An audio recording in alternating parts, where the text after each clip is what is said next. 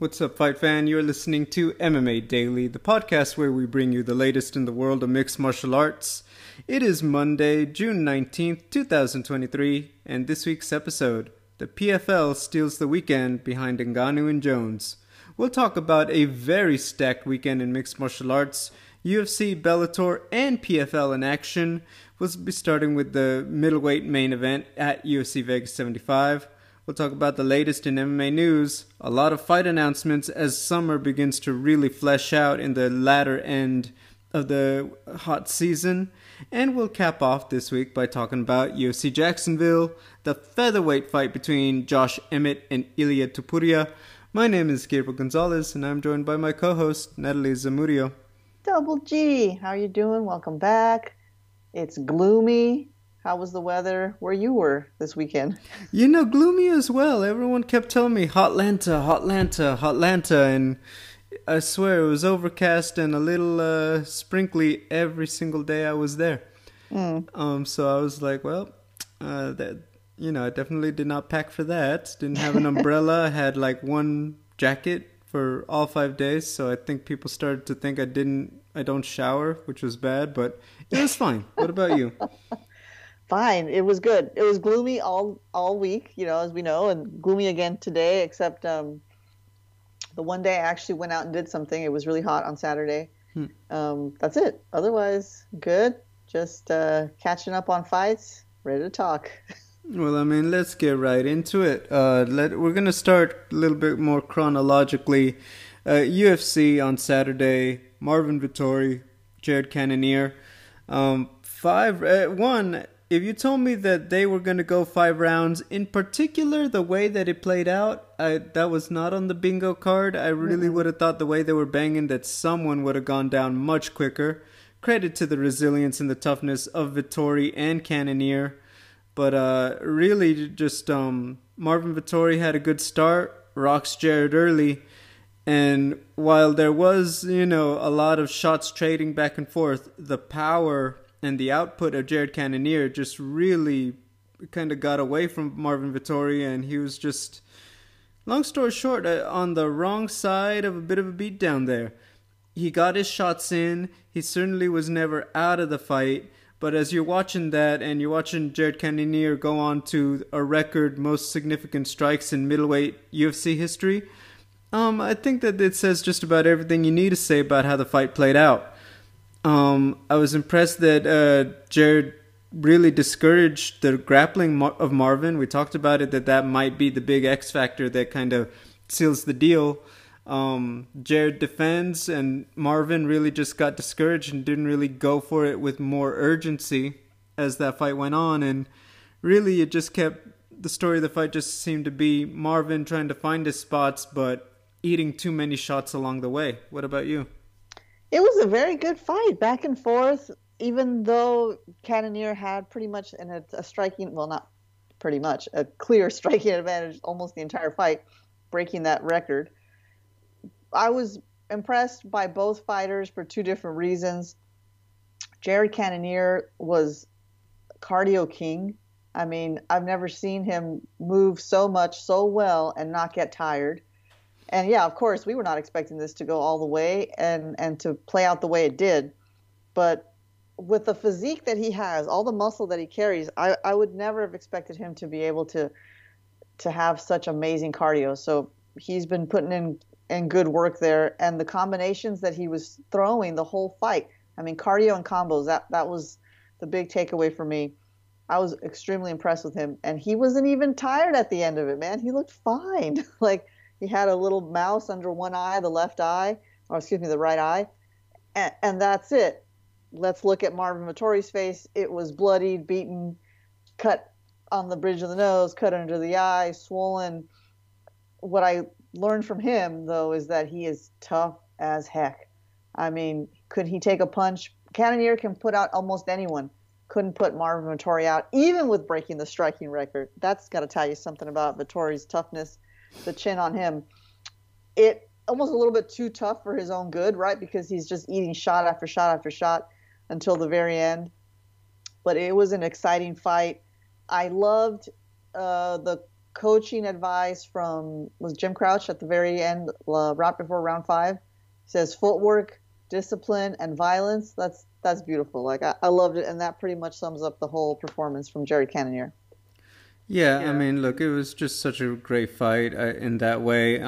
Full credit to the toughness. I thought that they, let's just say, leading up to the fight, people were a little underwhelmed by the lineup. It kind of felt like, this is Jared and Marvin, and then everybody else. A few highlights on there, but, people kind of felt like, maybe gonna do something else this UFC event I saw people talking about, and instead, if you tuned in, you got a really, not just main event, but decent night of fights, but obviously capped off by a great performance for Jared. Looked fantastic. I think looked even better than he did against Sean Strickland, which is saying something. Look, solid fight, and now we talk about, obviously, what comes next. So Jared really just, I don't know if you saw the post-fight presser, but really drew that line in the sand, said, I want a title shot. I want another shot at it. I believe, he's getting up there, right? And he sees, I don't want to say the finish line. He clearly said he's feeling good, looked great out there. But there's not too many of these let me work my way up the ladder kind of runs for him, right? It's kind of like that Justin Gaethje, Dustin Poirier, Michael Chandler, good time, not a long time anymore. Right. Jared, so look, he's lost to Adesanya. He lost to Whitaker, but it has been some distance now since that fight, and, had wins, had losses in that span. Let me just say, let's say that Drakus isn't ready for, or Robert for Sydney. I don't see Jared Cannonier getting that fight. What I will say, and I heard this brought up, and he himself did throw a bucket of cold water on it. I do feel like if you are going to test Khamzat Chimaev at 185, Jared Cannonier now became the guy. I think that Jared just, if you're Adesanya and you're looking at this, if you're the other guys, I mean, every way I kind of cut that pie, I just don't see Jared getting one of these guys ranked above him. I don't see, Rob running it with him if he can get a title shot. Drakus obviously has his eye on the, the Battle of Africa, so to speak. All of this stuff going on.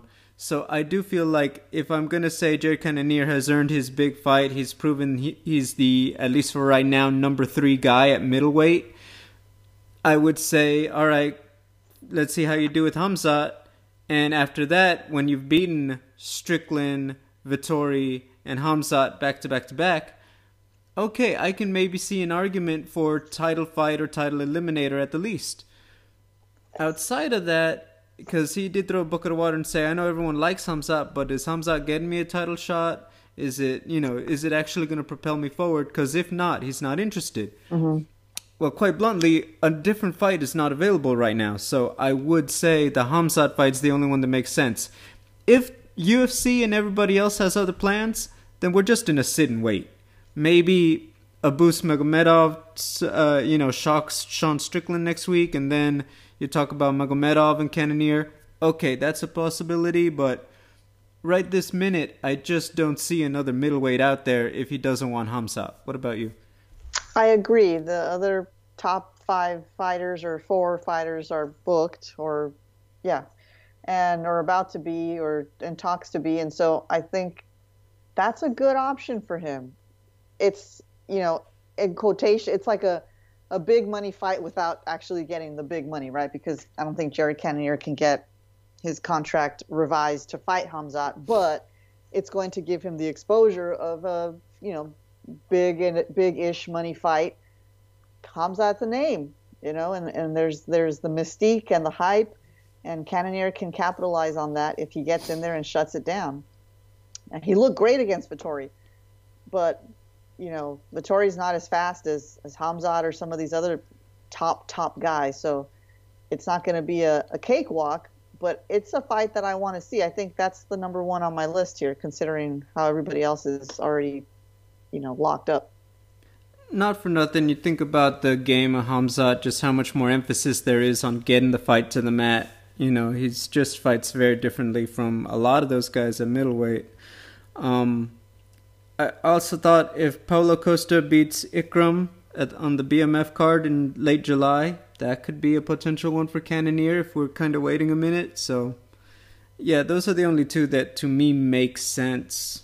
And if it's not, then it's going to be that, you're just going to have to wait and figure it out. Or you're going to have to take one of these low-ranked guys even if you don't like it. Because that's just how all the pieces are laid out right now at middleweight.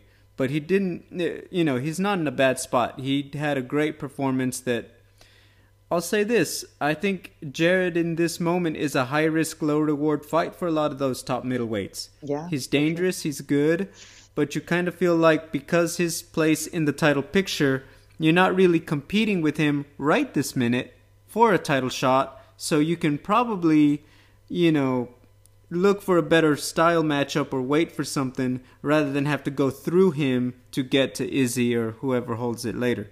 So that's how I feel about it. Yeah. Look, we had some decent highlights. Arman Sarukian, that fight with Islam Makhachev for him just keeps aging like wine when you watch him. He obviously had another win. He had that great fight with Mateusz Gamrot, which I thought was one of the more it was the kind of if you, like Dana White always says, if you don't know, now you know. Mm-hmm. No, really, those two guys got after it. And then that's just only bumped up Arman. And, he's that guy that a lot of people feel like, give him a minute. He's probably going to be that next of the new guard that replaces the Poiriers and the Gaethjes and all of them in a couple years, right? Right, yeah. He looked fantastic, ate a big shot, went on to dominate, looked well-rounded, fast, strong, can grapple, can strike. No notes other than the fact that I want to highlight this guy is looking more and more like the next wave coming up to replace the guard at lightweight. What about you? Yeah, I mean, that's exactly what I was thinking as well. And the performance had all the drama that we're used to seeing from these top current big names like Charles Oliveira, almost out, rallying back, and then finishing in brutal fashion. So he's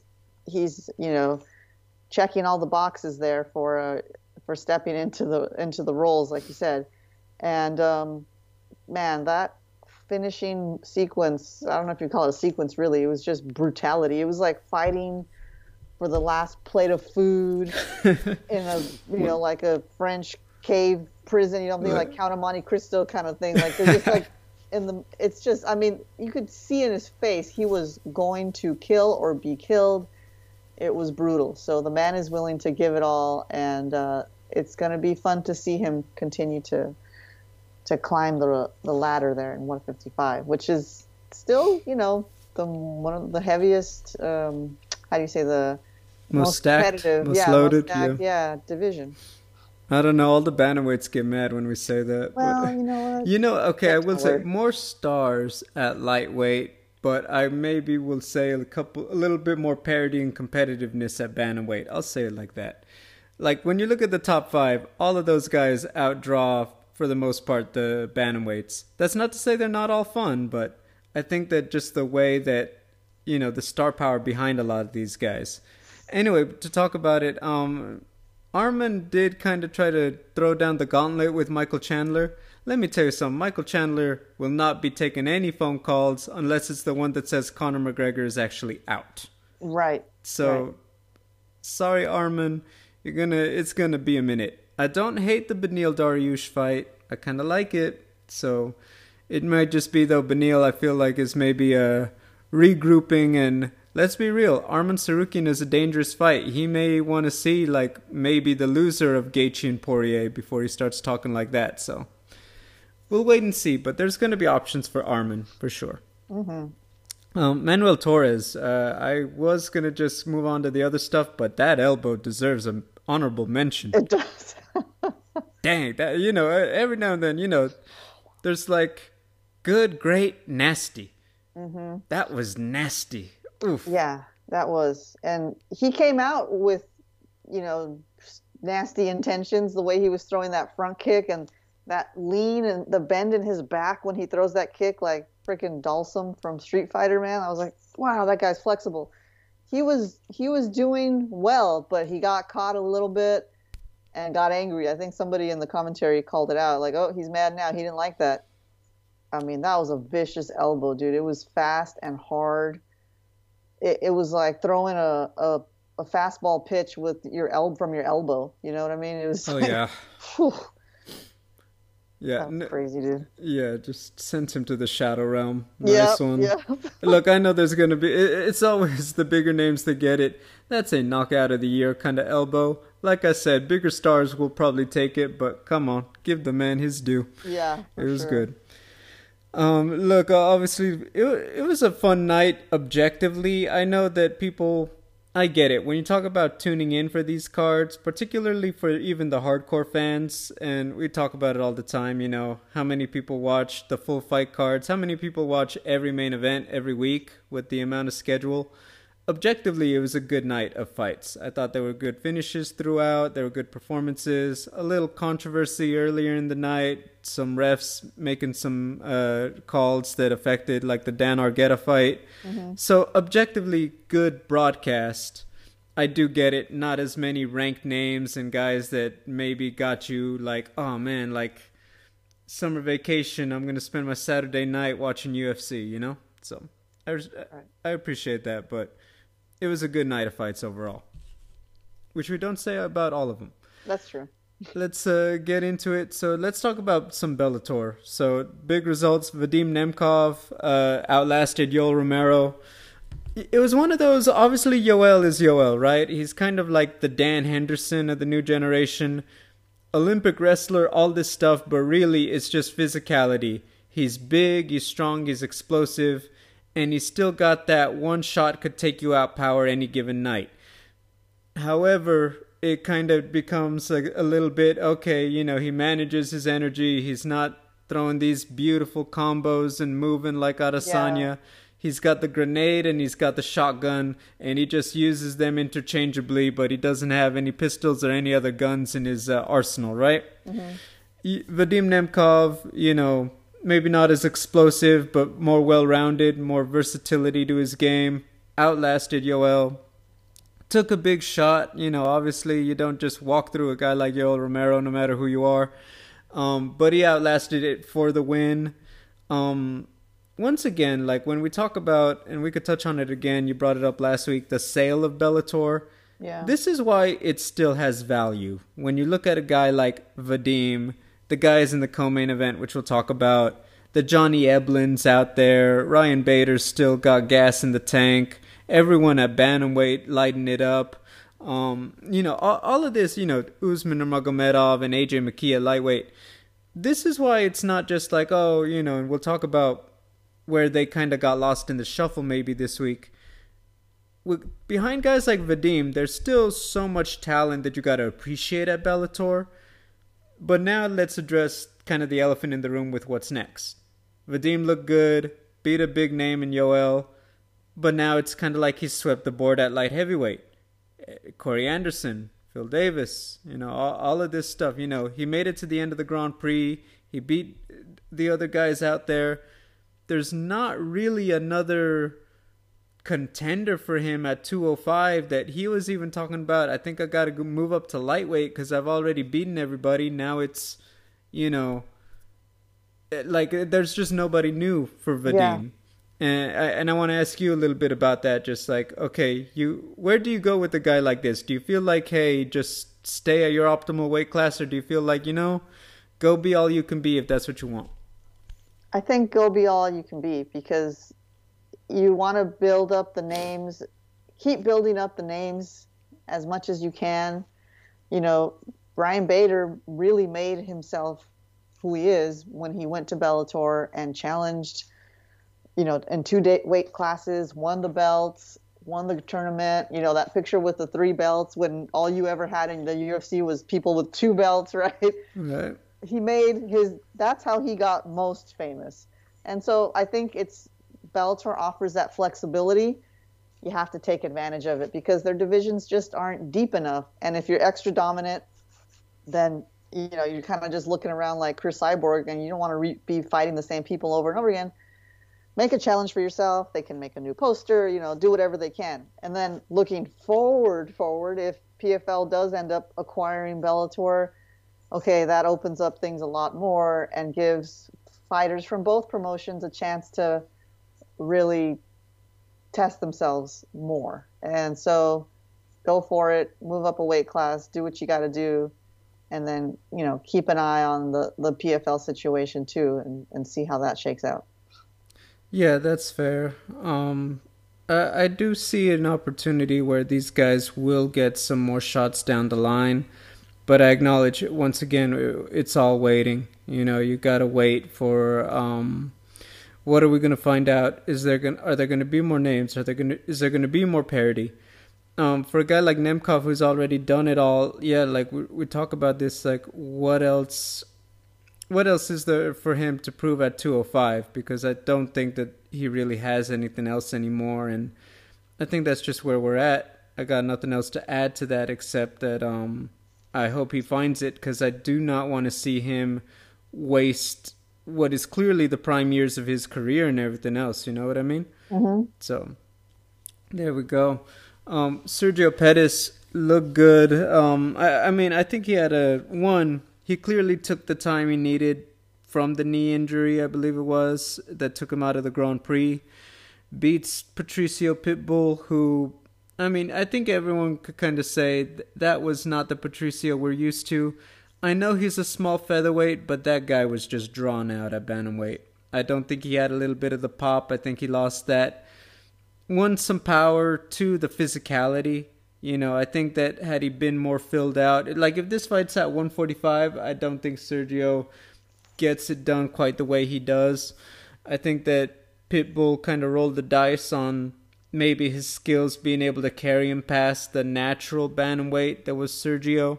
And instead Sergio Pettis kind of just does his thing for the victory. And which is no small feather in his cap. This is arguably the most talented fighter that he's ever bested overall when you look at his whole career. Now, for Sergio, obviously this sets up a big fight with Patchy Mix. Once again, we're talking about the value of Bellator, right? I think it's only great to have him back in, no pun intended, the mix with all the guys that they have at 135. Yeah. But now I'm going to actually use this to segue into another topic. Bellator had a fantastic doubleheader. You also were bolstered by Corey Anderson, Phil Davis. But now we just have this very blunt thing. Did Bellator do enough to get you invested on a weekend where you also had PFL and UFC? And I'll leave it to you on that one. Well, no, they didn't. They did not. And we kind of knew that going into it, because a Yoel Romero fight for me is still a big deal. I'm still like, oh, he's fighting. Okay, let's see what he's going to do. And Sergio Pettis fighting Pitbull is also a really big deal.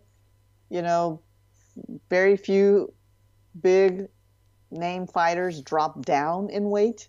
We've seen Jose Aldo do it and Dillashaw do it. Jose Aldo did it successfully, but he always looked drawn out too at 135, but he performed fine, really well actually.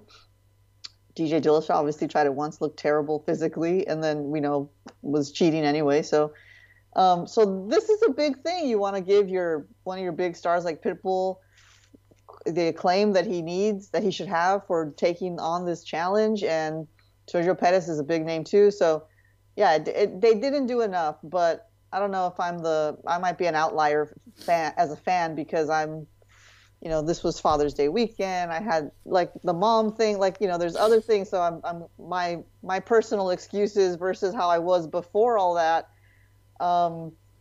If this was pre my son, I probably would have watched it all, live as it was coming. So, I don't want to poo on Bellator too much, because my brain is really split in ways that it wasn't beforehand. So that being said, though, if they had been doing more, look, here's what I always do. I always check. I'm always checking MMA fighting website regularly, and there wasn't a lot of noise there beforehand. So they needed to do a bigger push with the outlets that are always the most popular ones, MMA Junkie, Fighting, Cage Side Press, like all the other ones, they weren't doing anything enough. Well, thank you very much. But it's true, though. They weren't doing enough, right? I mean, yeah. I don't know. So I think that, and I'm going to use it when we talk about the next one. So there were some parts to it that I acknowledge may be a little more difficult. For example, when you do a press conference, Vadim Nemkov does not speak English. Yoel Romero still sometimes uses a translator. I think he knows what to play up on camera, does Yoel Romero. But the fact is, the language barrier makes it harder to do those face-to-face, hype up the fights kind of encounters, right? That's true. Now, all this nonsense with the scared of heights thing for Yoel, I've heard this was a thing. Like, he fought in Chicago before for UFC, and he still was, like, videotaped, very afraid to do that tower with the glass floor and all that. Yeah. Okay, I mean, maybe let's be real. There's a good chance it got more attention with him not being there than him being there. For that reason, and you do the photo with the Vadim with the TV screen. Okay, we're getting creative. I still think Yoel should have stood up, zoom out the camera. That way it looks more like a face-off, but whatever. Sergio and Pitbull. One thing about Pitbull, he's not really as much of a talker. I do think he's a little bit like that. You know what? I'm staying in Brazil until fight week, and then I'm going to fly over, handle business, and go straight home, which is perfectly fine. Yep. But when you're talking about, hey, argue this is probably going to be their last, this is their most loaded event probably until whatever they do in August, September. That's really, really, I think it's a tough way to have a leaping off point, because now it's like, okay, well, Bellator maybe gets forgotten and then they're not going to be back for a minute, right? Mm-hmm. I'm going to segue with PFL. I know there was a bit of talk. If I'm being real with you, one of the best things for PFL is being on the same broadcast partner as UFC. Yeah. Not just because it's a big brand like ESPN. That is inherently, obviously positive. But when I look at it, if you are an MMA fan, you already know you can go to the same place for UFC. You're already paying for it. You already know how it works. You already know how to navigate it. You know how to search things there. You know how it's going to look. You know how it's going to work in terms of replays and what have you, on demand, all this other stuff. I think that actually helps PFL on a weekend like this where they were head-to-head with Bellator. You just go fire up the same thing you do. You don't have to go somewhere different. And if I'm being real with you, the pacing has improved drastically for PFL. Yeah. All of that together hurt Bellator making that splash as much as they should have, because this was objectively a great triple header for them at the top of the card in Chicago.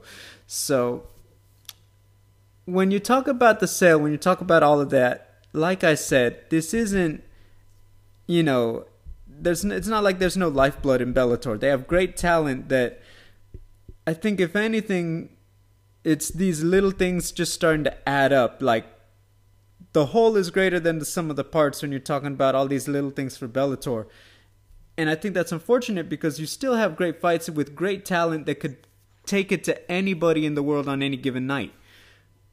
But once again, we talk about why couldn't they get my attention, and it was like, it just felt like you weren't giving me enough, so things just, it never popped. Like the souffle never popped in the oven. Mm-hmm. Counterpoint that. Well, do you have anything to add to that? No, I agree. You can move on. Because I'm going to counter that with, look what happened for PFL. All of this was strategic, but it worked out more beautifully than anyone could have imagined. Let's address the elephant in the room, or let's just say the heavyweights in the, African savannah, 2 lions. Yeah. John Jones is coaching Maurice Greene in the main event against PFL's defending champion, not for nothing. And Francis Ngannou is also in attendance. I'm going to just tell you right now, they let us know, oh yeah, he's going to be here, they're going to be there, do whatever you guys do your thing. Yeah. Oh yeah, everyone knew let me tell you something, I was out cage side. as John is walking behind Maurice, Francis is sitting there cage side, and you have fans saying, John, he's right there. You know, like, let's be real. They cared more about John not fighting Ngannou probably than they did Maurice fighting Ante, which is unfortunate, but let's be real. It's John Jones, it's Francis Ngannou. Yeah. Going forward, you know, they have their face-to-face. I think I sent you the link. Yes. Which I'm going to just pat myself on the back. It is the second most viewed video in the history of Cage Side Press. I was going to ask, was that you holding the phone? Of course. Oh, man. Great seat, isn't it? Oh, man, that's beautiful. That's beautiful. By now, I'm sure you probably heard about it. I'm the king. No, I'm the king.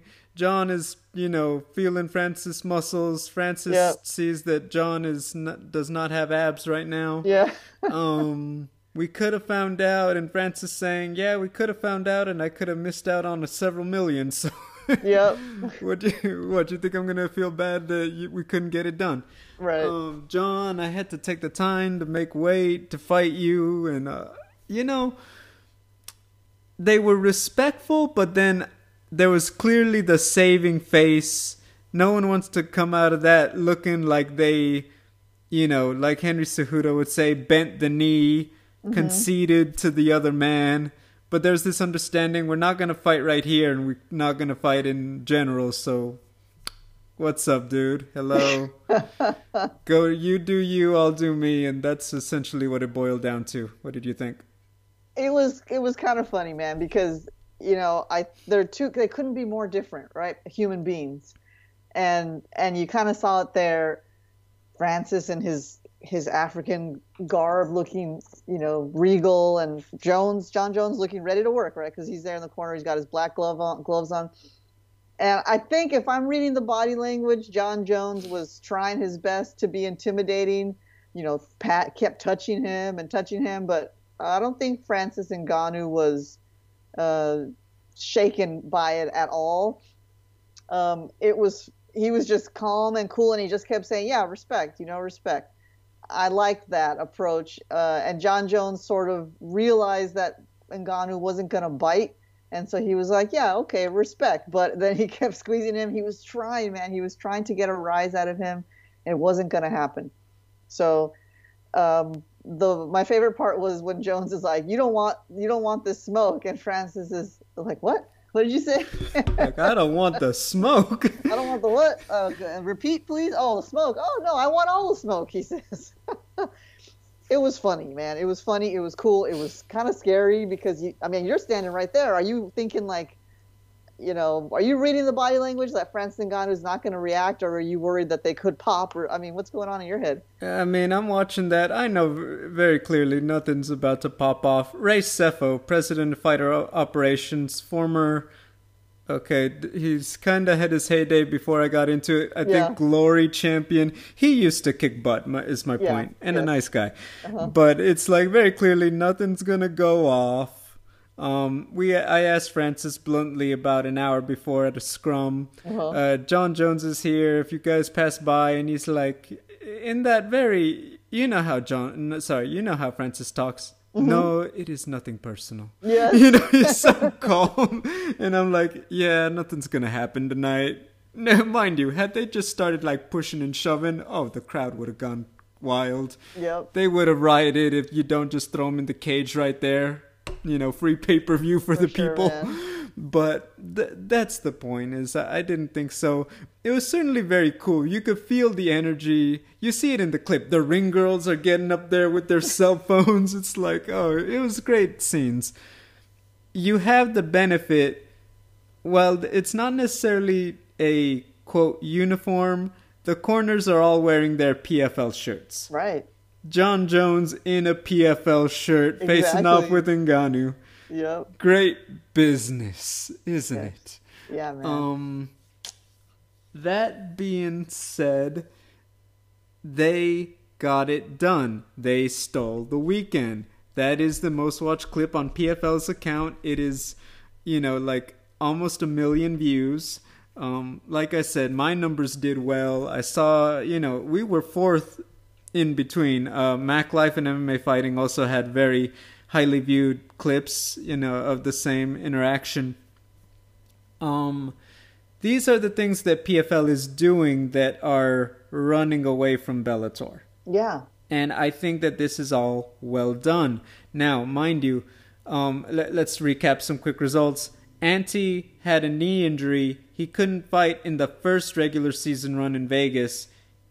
I'm not going to lie. It felt like he was almost there to get Maurice out of there. Takes the decision. Not for nothing. He hurt his knee. He said he can't come back to the tournament even as a replacement. He's going to take the time to get it right. Good for him. You know, I'm proud that he got out there and fought on a bad knee. He said he hurt it in the first round. But, okay, you now have 3 defending champions. One got eliminated. One popped for, banned substances. Yeah. And then the other one didn't get points. Okay. To talk a few more results, Larissa Pacheco just blitzed Amber Leibrock. Just really stepped on the neck and just kept stomping kind of deal, you know? Just really got it away from her. You had a couple other ones. Renan Ferreira is still in there for the heavyweights. Denis Goltsov, who's been the previous points leader in the heavyweight tournament, he's in the playoffs. You have a good amount of parity going into the second half of the year now for them. That being said, we've talked about it. There's Ngannou and Jake and everything else. Right. And then now you have several stars. There are still big names in the playoffs, but several stars now for different reasons out of the tournament. And not for nothing, all of this with the guys popping for drugs. Mm-hmm. Can PFL pull this back together and really finish the year strong is what I'm going to ask you. The thing about this is, I'm like, the names, even the champion, except, Brendan Loughnane, but I feel like some of the other names are still not so big that you can't just replace one with the other. I feel like right now in PFL, some fighters are not replaceable. Kayla Harrison, Jake Paul, I guess, hasn't even fought yet, but Pacheco. And Pacheco, yeah, I would give it to her now for sure. Yep. And Ngannou obviously is not going to fight yet either. Most of them, no offense, are kind of replaceable. So I think of PFL as when I think of it, I mostly think of watching fighters I don't know or barely know competing for this big, big prize. So the red mark of having all these fighters busted for using steroids is bad. If you extract that from the final product of this season, whatever it will be, it's still kind of like the same to me. I won't be watching it feeling like, oh man, I'm missing out because so and so popped for steroids. I'll still just feel kind of like, yeah, okay, I'm just watching guys that I'm not too familiar with fighting, and it's a good show. It's a good, they put on a good show. So I don't think it's gonna be a huge knock on them as far as the finished product goes at the end of the season. So one thing I will tell you from a media standpoint, they have overhauled and quite bluntly are in overdrive in their efforts to promote the men and women.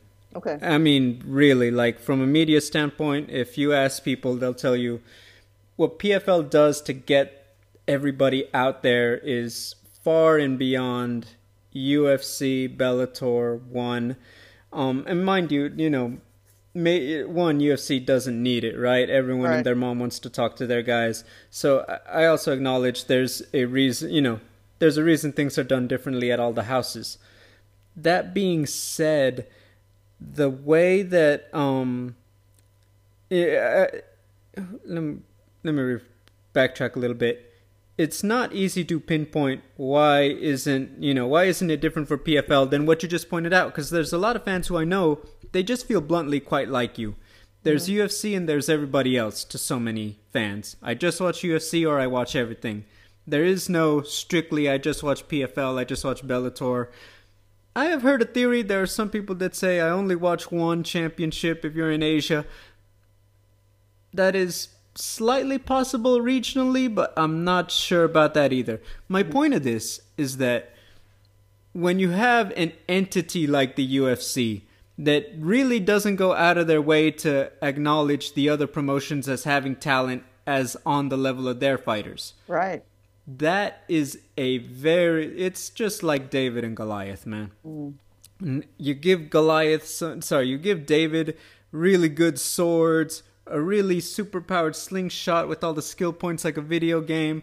He's still taking on freaking Goliath. And obviously David won that fight, if I'm not mistaken, by decision or something like that. Referee got involved. Yeah. But my point is that there's not a easy answer. What does PFL got to do? You're taking on a very big, monstrous machine that just takes the air out of the room. Guys in UFC, like, you have guys non-champions, like Jens Pulver has a bourbon deal, for crying out loud. He hasn't fought in years. He does the Twitch stream. He has his own spirit and alcohol. I don't know that there are guys in the other companies with that kind of pull, right? Yeah. This is what you're up against. Now, in regards to what you're saying, here's how I see it, and this is one of those, it's not necessarily my problem, but as an outsider looking in, this is what I see. They spent big money for Jake and Ngannou. You gotta think Thiago Santos was worth a pretty penny. You gotta think some of these other veterans, I know they paid well for Cedric Doumbé, who unfortunately got hurt and isn't fighting this week.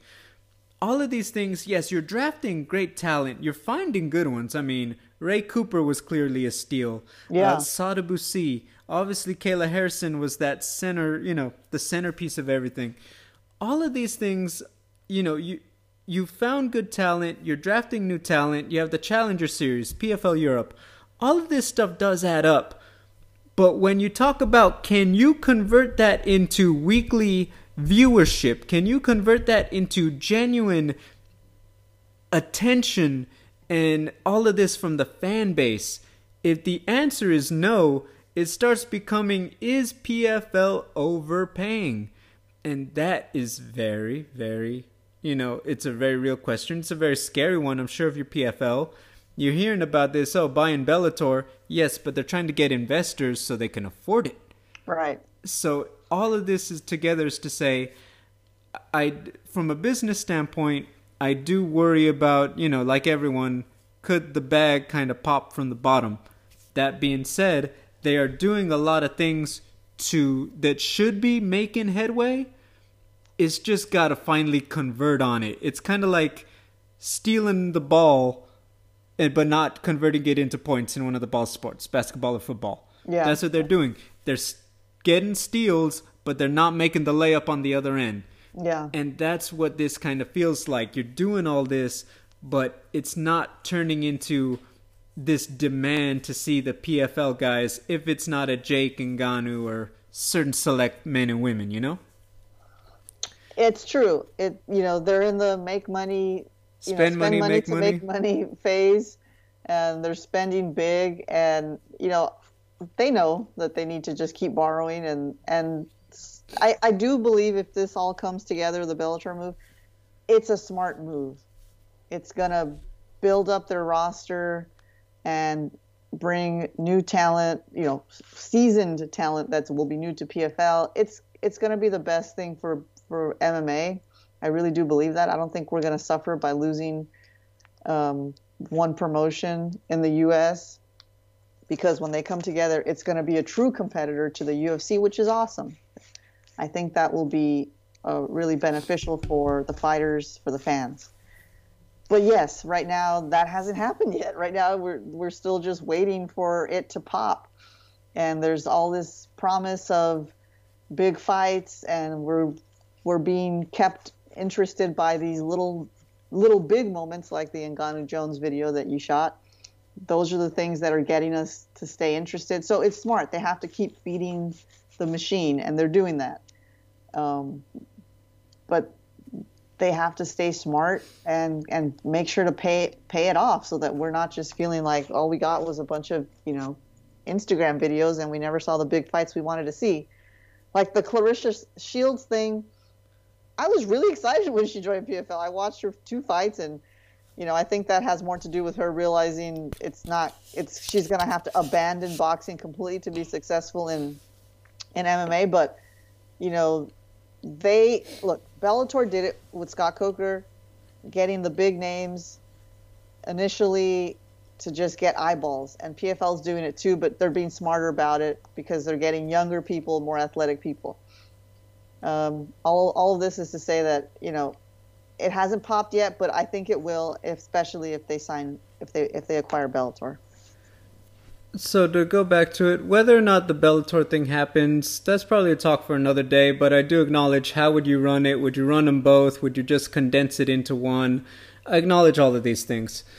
In short, I think that PFL can have a very strong back half of the season. You just really gotta... Okay, like for example, the anticipation they built during the week. Don't be afraid to lean into that a little sooner. Like, get people to be like, oh, on this night coming up, you're going to see this, we're going to have this. Make it feel like a big event. Make people feel like, is there a big event going on that I'm not paying attention to? Yep. Because I think that's the one thing. Some of these things happen too quick, and it's like, fans are already in their mind, I'm not going to stop my routine to watch PFL. Of course. Yeah. I think you can get past that. I think you just got to lay the seeds out a little sooner. That would be my biggest thing. They're clearly not afraid to go for it. I just think that's what's got to happen if you are PFL. And then Bellator, if you're going to do the same thing, you got to just go tit for tat with them. Try to get the names. Try to get that attention. Quick note on the Clarissa Shields thing. While I agree with you a little bit, I'm glad that she's not doing MMA. It's kind of like I said it. I don't want to see Floyd Mayweather do jiu-jitsu. Freaking, I want to see this man box. Why? Because he's Floyd Mayweather. He knows how to box better than, 98% of the boxers ever. So she's that for sure in the women's world. Yeah, exactly. So it's like, while I get it, there weren't opportunities, so you were trying to be all you can be and make some money and get attention. I'm glad she's getting these big fights now. I'm glad they're like, oh, they're promoting the Clarissa Shields fight like they promote other fights. I'm glad for Amanda Serrano. She hasn't fought or grappled in months. Why? Because she's finally getting some big freaking boxing money. Yeah. And paydays and attention. I love it. I want that for them. I don't want them to be out here grappling when clearly what they were put on earth to do is be as great as boxers as they are. Yep. That's what I want for them. So... I'll leave it at that. But that's just how I've always felt about it. If I don't see Clarissa in MMA again, that's a good thing. But anyway. Look, like I said, strong second half, one more regular season. You got Olivier Mercier, Aubin Mercier, Sadabusi, Clay Collard. You got some good stuff coming up. Magomed Karamov.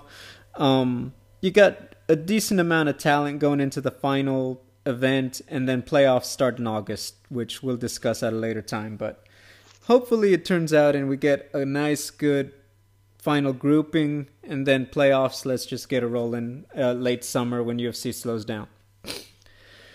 Let's talk about fight announcements. We're going to breeze through them, so let's get started. Dana White did another one of these things. I kind of like it. I even also acknowledge I kind of like the whole shock drop of the news. It's like Beyonce. He tells you hey, I'm going to go live in 30 minutes. And everyone's like, wait, where's my phone? Can I go on lunch break? Can I this and that? He never does it hey, tomorrow at 1. It's like, hey, I'll be going on in 12 minutes. Just be ready. And it's like, oh, shit. Anyway, let's start with the first one. Corey Sandhagen, Umar Nurmagomedov, August 5th, coming up, Nashville. Corey beat Cheeto in March. Umar, undefeated, 16-0, 4 UFC victories. Merab Dvalishvili is hurt. I know Henry Cejudo is still chirping. The fact is, I like that the ball is still rolling. Corey wants a big fight, stay active. This is obviously a huge opportunity for Umar. He is a high-risk, low-reward contender because he hasn't had as many fights in the game at bantamweight in the UFC. So this is huge, stylistically a fun fight. When you talk about bantamweight, when will we get Aljo and O'Malley? Aljo moving up, Merab comes back, Henry Cejudo sees opportunity. I like that Corey Sandhagen is staying active because I do feel like this guy is right up there with Merab. to be knocking back on the door of getting back to a title shot. So I'm just ready for it. I like it. What about you? Yeah, I like it too. This is a great fight. I mean, Corey looked awesome against Chito Vera, which I did not expect. I expected a good fight between the both of them, but I didn't expect it to be so one-sided. He was just dominant. And, Umar's doing the Dagestani thing, which has yet to be, the puzzle that has yet to be solved. So this is a really good fight, man. I like it a lot. Yeah, I think it'll be good. High stakes. You got to think we'll have a little more clarity to the future of the timeline for O'Malley and Aljo. So I think it comes at a great time. Second one, Max Holloway, Korean Zombie, Chan Sung Jung, August 26, Fight Night main event in Singapore. So getting a little international for a fight night, which is always fun. Holloway is obviously coming off that victory over Arnold Allen. The Korean Zombie has not fought since losing to Volkanovski. And, there's been some indication, it's like, hey, he's probably going to retire after one more. And, I mean, this is kind of it, right? One more big fight, done a lot of great things in his career. For Max, what I love about it, when you look at his career, he's beaten like all the featherweights except Volkanovski. Mm-hmm. And, when you just look at it, it's like, no, really, like, I know we talked about it, not 1A and 1B, now they're 1 and 2, but look how good number 2 still is. Yeah. And it's like, I think that's great. Stylistically could be a fun fight. For Korean Zombie, it's like, you've given so much. I remember when he burst onto the scene and it was like, oh my god, who is this dude, right? Dana White has the t-shirt. You just hope he has one more good night for himself so he could be at peace with how much he did. Didn't win the big one for the title, but got so many fans behind his style. So that's just what I want to see. What about you? Yeah, this is a great matchup for sure. Max Holloway asked for it, and I think if you're Korean Zombie and you are thinking about, walking off into the sunset and this opportunity comes in front of you, you jump at it because Max Holloway's a legend and it would be legend versus legend. And, they're just going to want to stand and bang, and that's going to put on a great show. And, whatever happens is going to be, the outcome, whatever the outcome is, it's going to be a great moment for the fans, for MMA and everything. So great freaking matchup. And I mean, that's it. Is it? Yeah, in Singapore. Okay, main event. So it might happen like middle of the night, our time. Yeah, that's fine. Or well, yeah. Sometimes they give it to us like early in the morning, like at 11 a.m. or something. Oh yes, this is true. This is very true. But yeah, that's a good fight, man. That's a good fight. Yeah, and I agree with you. You want to see Zombie be able to walk off on his own terms and not to say Max Holloway can't beat him up and finish him, but I think they're well matched, and so it's going to be a back and forth as opposed to a total domination, which is good. Yeah, I agree with you. I think that makes it a really fun one. Stylistically, I think they have a lot they could bring out of each other. Finally, we have in Paris, Cyril Gane returns to take on Sergey Spivak. So a funny story, Sergey is the boyfriend and in the corner of Marina Moknatina, who fought this past week in PFL. Interviewed Marina, Sergey was her translator throughout the week. He obviously is the one who tipped everybody off that John Jones was in fact in Atlanta and, posted a picture with them. So we're waiting for his scrum. And, by now we all saw that he ran into John Jones. And I asked him in front of everybody, like, hey, Sergey, did you ask John for advice about fighting Cyril Gane? Oh, everyone started laughing. And he's like, nah, he's a good guy. He's cool. And then did he tell you, hey, first round guillotine, you got it. Oh, he was laughing. He's like, yeah, he told me I'm good. Good stuff. Look, obviously Cyril has something to prove back at home, right? And I do acknowledge, good for him that he gets that main event spotlight. He is the most high profile Frenchman in UFC. I'm glad that they acknowledge him with the main event in that way. That being said, Sergey Spivak is on a roll. I mean, if it wasn't for this dude named Pavlovich, he'd be the best Sergey in the UFC right now. When you look at it, you got to think maybe Sergey feels like he's getting a high-level striker like Cyril at a great time. And then for Cyril Gane, does that energy at home and what you imagine has to be a serious reinvention, back to the lab kind of deal these last few months, is that enough to carry him past a dangerous guy like Spivak? And, look, high stakes. Will we get John and Stipe November, December? Does John retire? Does John win? Does Stipe win? Does Tom Aspinall win over Marcin Tybura? Could we get a Sergey versus Sergey, vacant title fight? All of these things are on the table. And I think that this fight happens at a great time for everybody involved. So, long story short, I think it's good. I like that both men are getting that main event spotlight with a full crowd. No notes. I just like it. What about you? Yeah, I love it. This is a great fight. A lot of pressure for Cyril Gane, though, to remind everyone what a badass he is. That, the John Jones thing, it is what it is, okay? But Spivak, man, I feel like he's the scariest dude in the division right now, and so... More than Pavlovich. Maybe it's a tie. Okay, yeah. I was going to say, because I'm like, if Sergey started getting people out of there faster, I'd say, bro, we just need to have the battle of the Sergeys. Yeah, that's right. Okay, it's a tie. But no, I acknowledge it. He is looked so great. It's like he's just hitting his stride unexpectedly. It's great for Spivak. I agree with you. And so, just these two names together, I'm like, ooh, that's a tough night for Gane, honestly. That's how I'm thinking about it. And in Paris, this is one of those things where you either pull a Derek Lewis and lose in your city every time because it's too much pressure. Oh, God. Or you rise to the occasion like Bisping and Pimblett and everybody that has done so, and they've been able to do so. So we'll see, man, but it's a good fight for sure. Well, remember, Gane did win last year in Paris, so he doesn't have that juju on him like Derek does. You're right. That's right.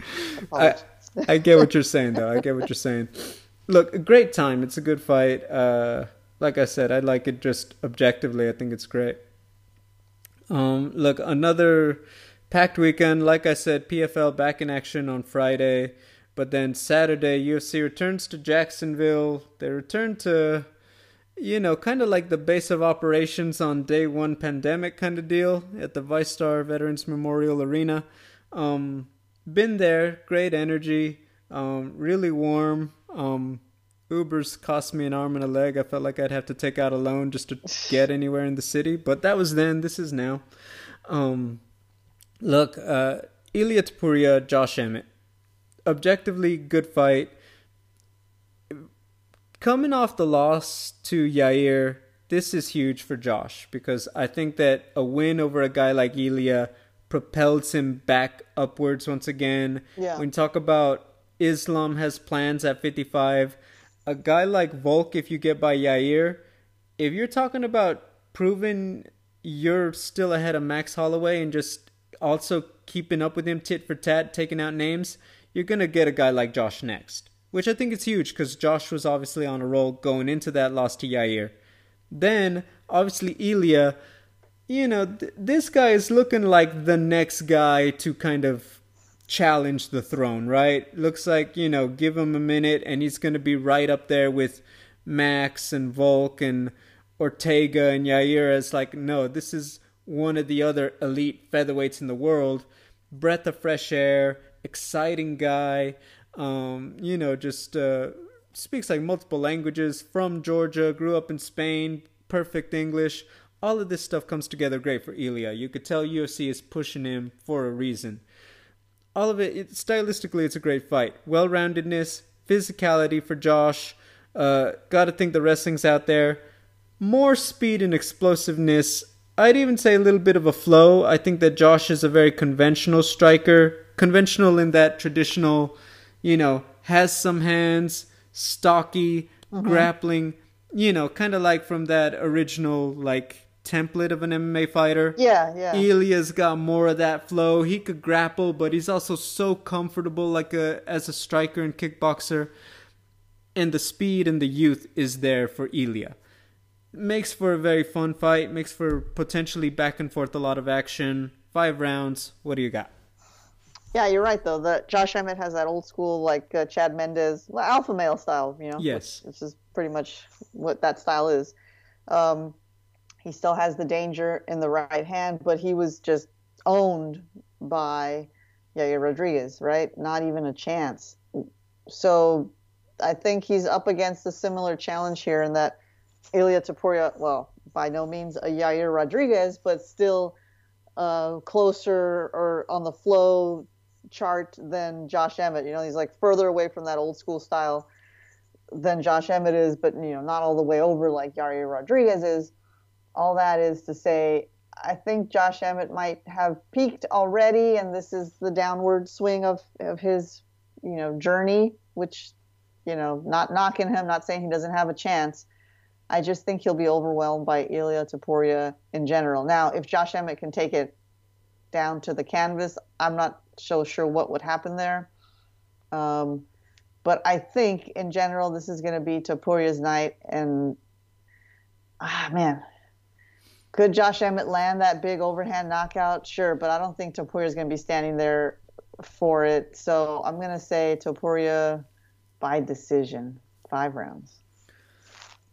It's so easy to kind of get caught up in recent performances. What Ilia did to, I believe this is his first fight since Bryce Mitchell in December.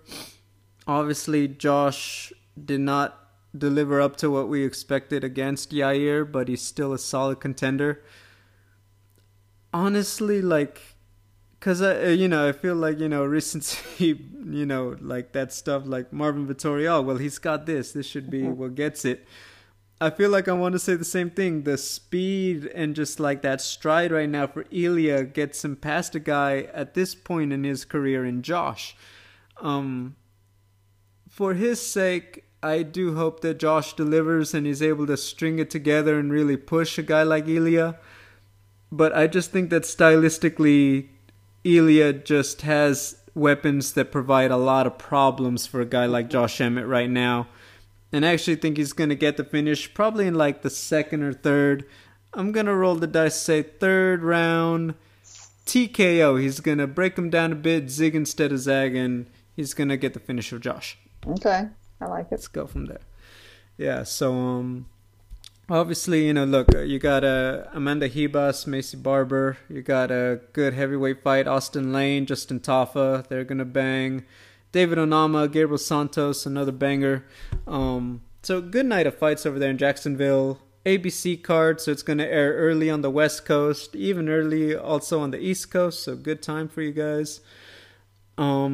Just good stuff. And next Saturday, I really want to get your thoughts before we close the show. Sean Strickland versus our buddy Abus Magomedov. What are your thoughts on this one? Well, Sean Strickland is always a surprise. You never know what you're going to get. Is he going to stand there and get knocked out or stand there and knock somebody out? So, I don't know, man. This is like Forrest Gump's box of chocolates, isn't he? You never know what you're going to get, sir. No idea, but I'm looking forward to it. At the very least, the pre-fight content from Sean Strickland is always entertaining. Yeah, I feel like, for some reason, I feel like I have, maybe it's just because, like, I don't know, Sean Strickland I'll say right now, I don't know that I actively seek out his clips. I know he does a bunch with Schmo and he has his show with Chris Curtis now. I respectfully will say that, I haven't heard what he's had a lot to say about Abus. So I'm not going to lie. I kind of want to see Abus Magomedov just shock everybody, be like, I know you guys didn't really know who I am. I hope he starts coming out and talking trash. I hope he gets in his face. I hope he comes out of there and he makes Sean Strickland go, what the heck is going on? I think nothing would make next week more entertaining than to have that for about 4 days before the fight. That would be amazing. Anyway, look, obviously we'll get into that. I think we're all going to get introduced to somebody, either, potentially big deal or, the Sean Strickland show continues. So we'll see from there. Ladies and gentlemen, thank you for listening. Remember, like, comment, and subscribe. We'll be back next week.